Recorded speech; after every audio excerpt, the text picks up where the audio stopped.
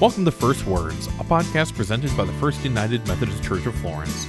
Today's message is brought to you by Senior Pastor Reverend Dale Cohen.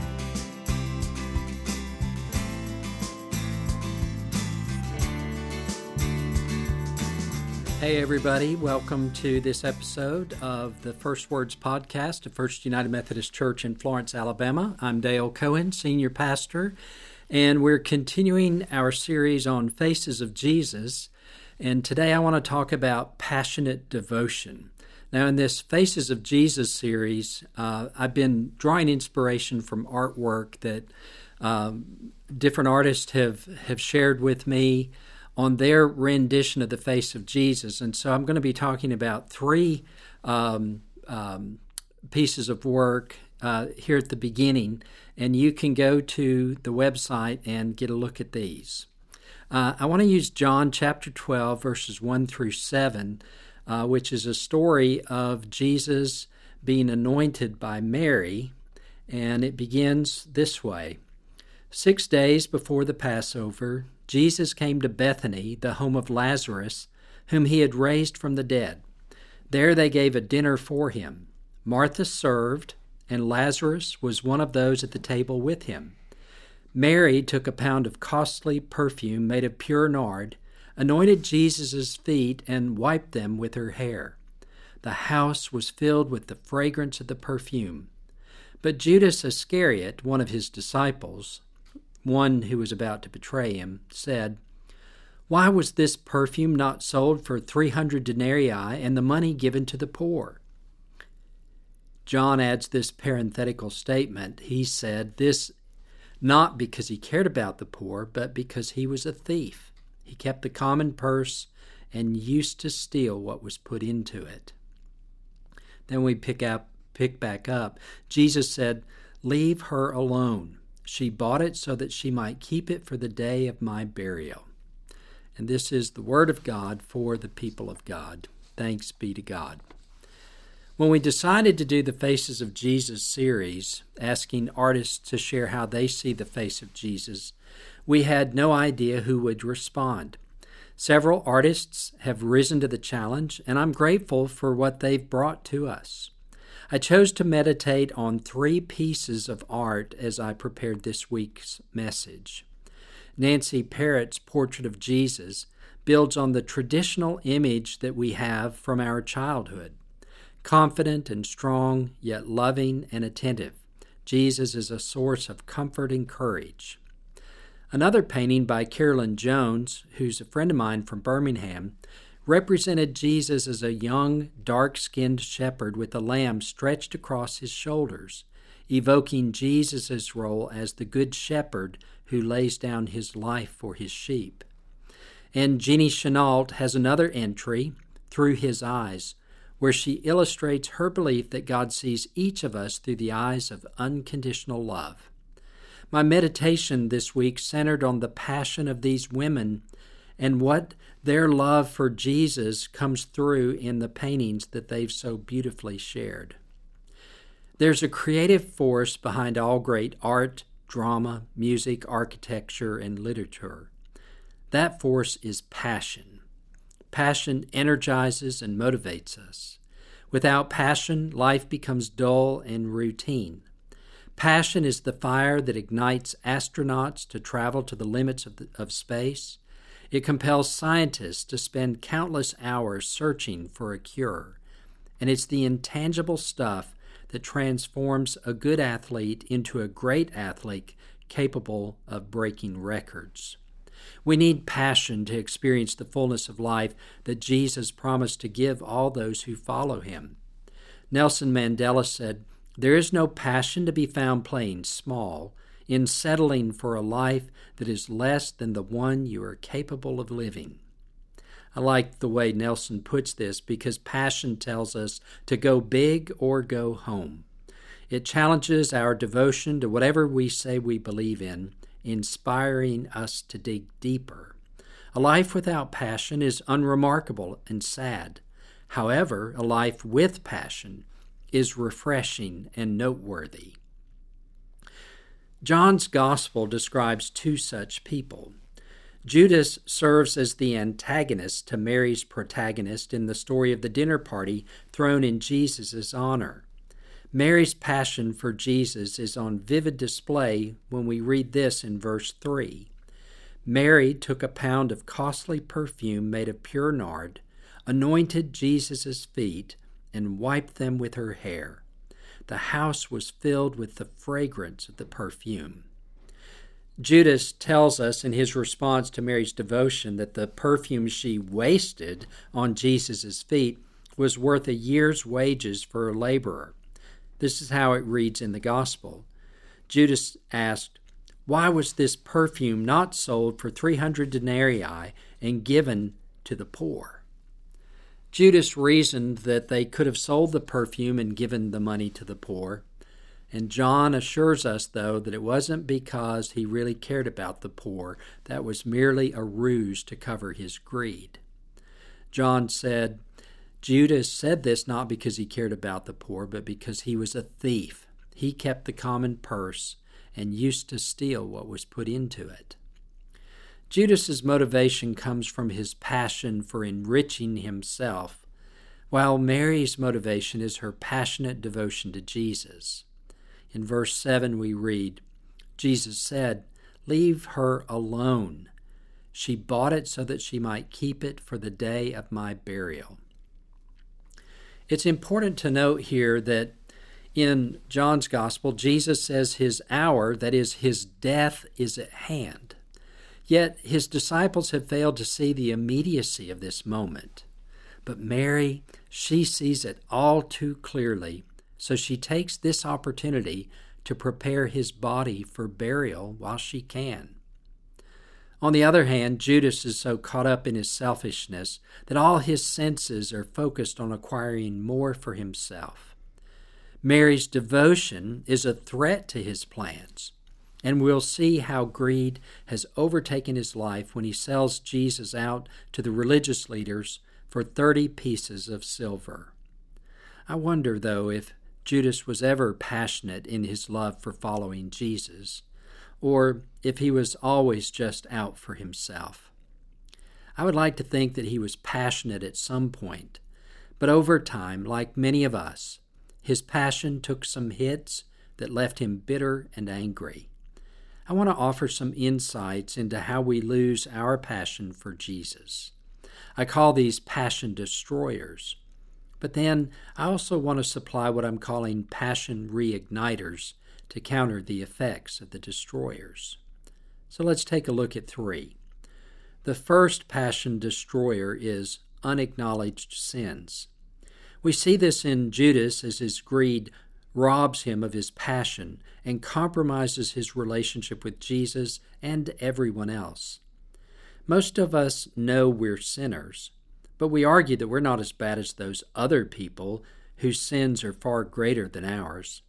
On a conscious level, we think, I'm okay, I'm not a bad person, my sin is no big deal.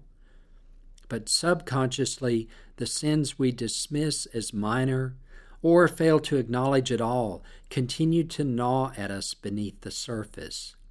We push them even deeper into our unconscious brains to keep them at bay. This burying only works for a while, because whenever it gets quiet, the awareness of our sins and the guilt associated with those sins rise to the surface and infiltrate our hearts and minds like an invisible gas, suffocating us and robbing us of joy. The psalmist described it this way: "My guilt has overwhelmed me like a burden too heavy to bear. My wounds fester and are loathsome because of my sinful folly." Unacknowledged sin weighs us down and can even make us sick. No matter how hard we try to keep our brokenness hidden deep inside, it always finds its way back up to the surface.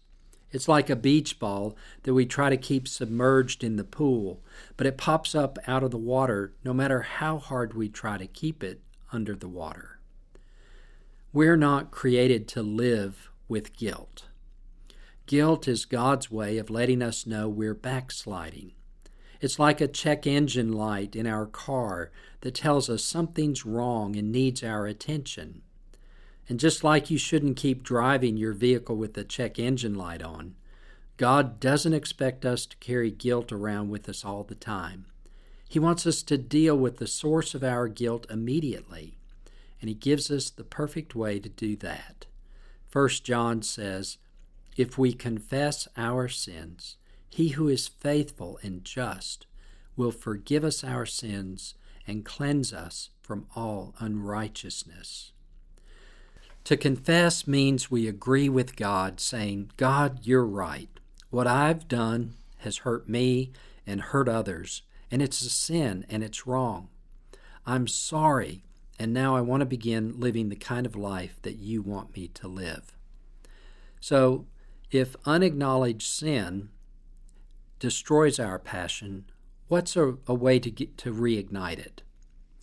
If guilt destroys your passion for Jesus, then the remedy to reignite that passion is to examine your life to see where you've been missing the mark and confess, and then trust God to do the rest. Sometimes we carry guilt around for weeks, months, and even years, when we shouldn't carry guilt around for even an hour. The minute we realize our spiritual check engine light is flashing, we can acknowledge our sinful behavior and ask God to forgive us. If we've sinned against someone else, we may need to seek their forgiveness too and find a way to make amends so long as it doesn't harm anyone. If your passionate devotion to God has taken a hit, do a quick inventory and see if any unacknowledged sin is lingering beneath the surface, and determine whether that's keeping you from experiencing God's love.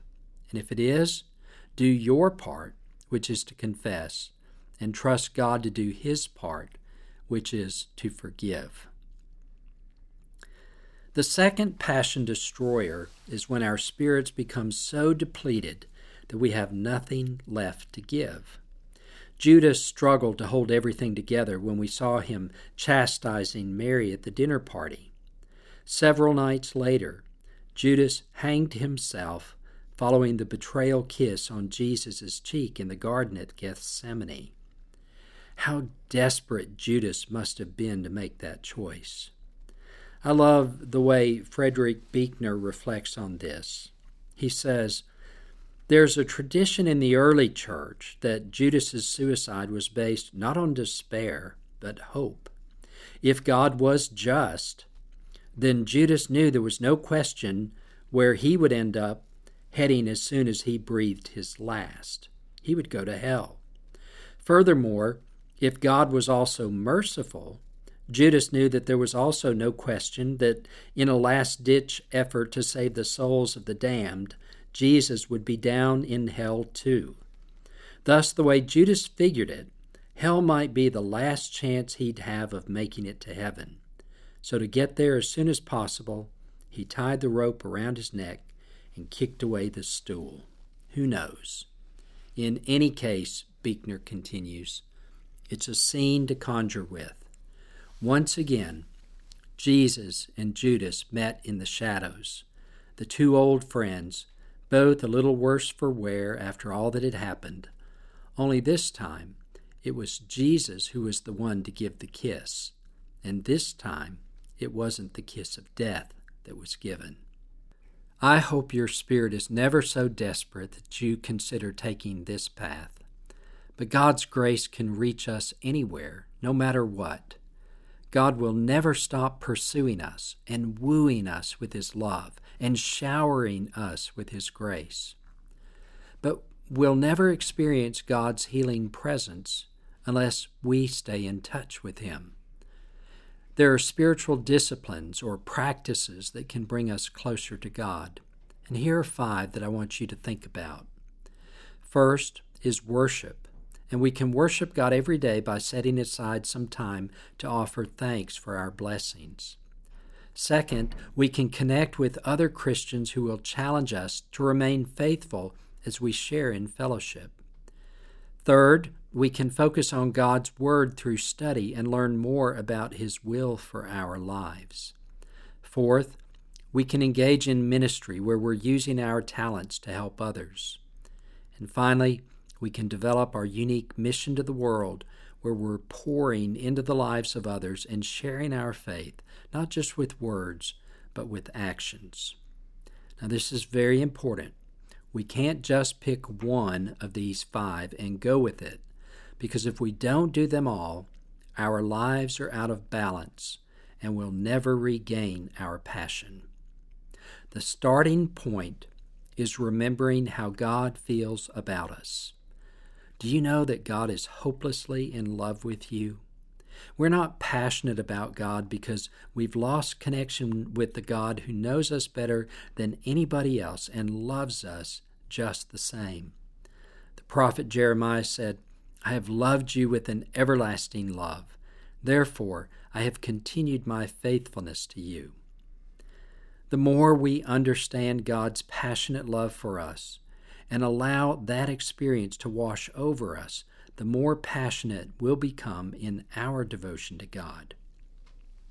So, what is the passion reigniter for a starving spirit? Well, commit to practice daily, even if only in small ways, all 5 disciplines of worship, fellowship, study, service, and mission. Try it for 66 days in a row and see how it impacts your life. The third passion destroyer is an undefined purpose. The third character in John's story of the dinner party is Jesus. From the beginning of his ministry, his purpose was always evident.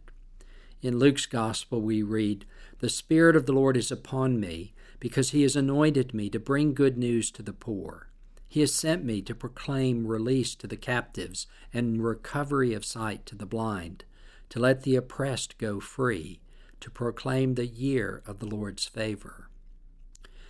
When we look back over Jesus' ministry, this is precisely what he did. Every day when he got out of bed, he decided once again to live into his purpose. And that's how he stayed passionate in his connection to his Father, even when his purpose took him to the cross. A failure to define our purpose in life is a sure way to destroy our passion. If we don't discover the purpose of our lives, we can't fulfill it, and the world is less than what God planned for it to be. Life without a defined purpose is merely activity without direction. It's motion without meaning. Life without purpose is trivial, petty, and pointless. Maybe you felt like the prophet Isaiah, who said, "I've labored to no purpose, and I've spent my strength in vain and for nothing." Passion and purpose go together. When we have a clear purpose, it provides a reservoir of passion that we're able to draw from for the long haul. Brent Hobbs said this, "Passion is waking up in the morning wherever you are and bounding out of bed because you know there's something out there that you love to do, that you believe in, that God made you for and you're good at, something that's bigger than you are, and you can hardly wait to get at it again.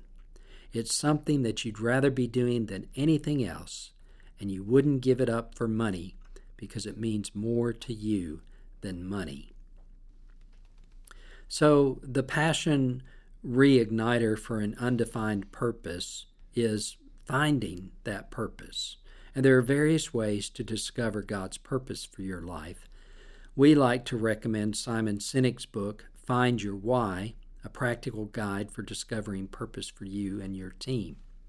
If you're interested in working with a partner through this process to discover your purpose, and then to see how it fits into the vision of our church, then I want to invite you to our Leadership Summit at 5 p.m. on Sunday evening, April 3rd, here at the church to learn more about the process. Today we celebrate Holy Communion, where we experience God's passionate devotion to us. As we receive the sacrament, we need to allow God to show us where we need to acknowledge the impact of sin in our lives and ask for forgiveness. Then, Commit to attending to the 5 spiritual disciplines to increase our passionate devotion to God. And then finally, take the next steps needed to discern or clarify God's purpose for us so we can make an even more significant contribution to the kingdom of God. I look forward to joining you on this journey of faith where our passion is reignited and where God blesses us through that love. In the name of the Father, and the Son, and the Holy Spirit. Amen.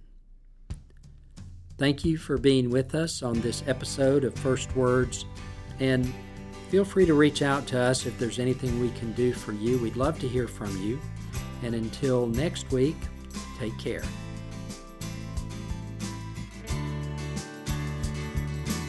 Thank you for listening to First Words. For more information about our services or how to get involved in our community, visit us at fumcflorence.org or facebook.com/FlorenceFUMC.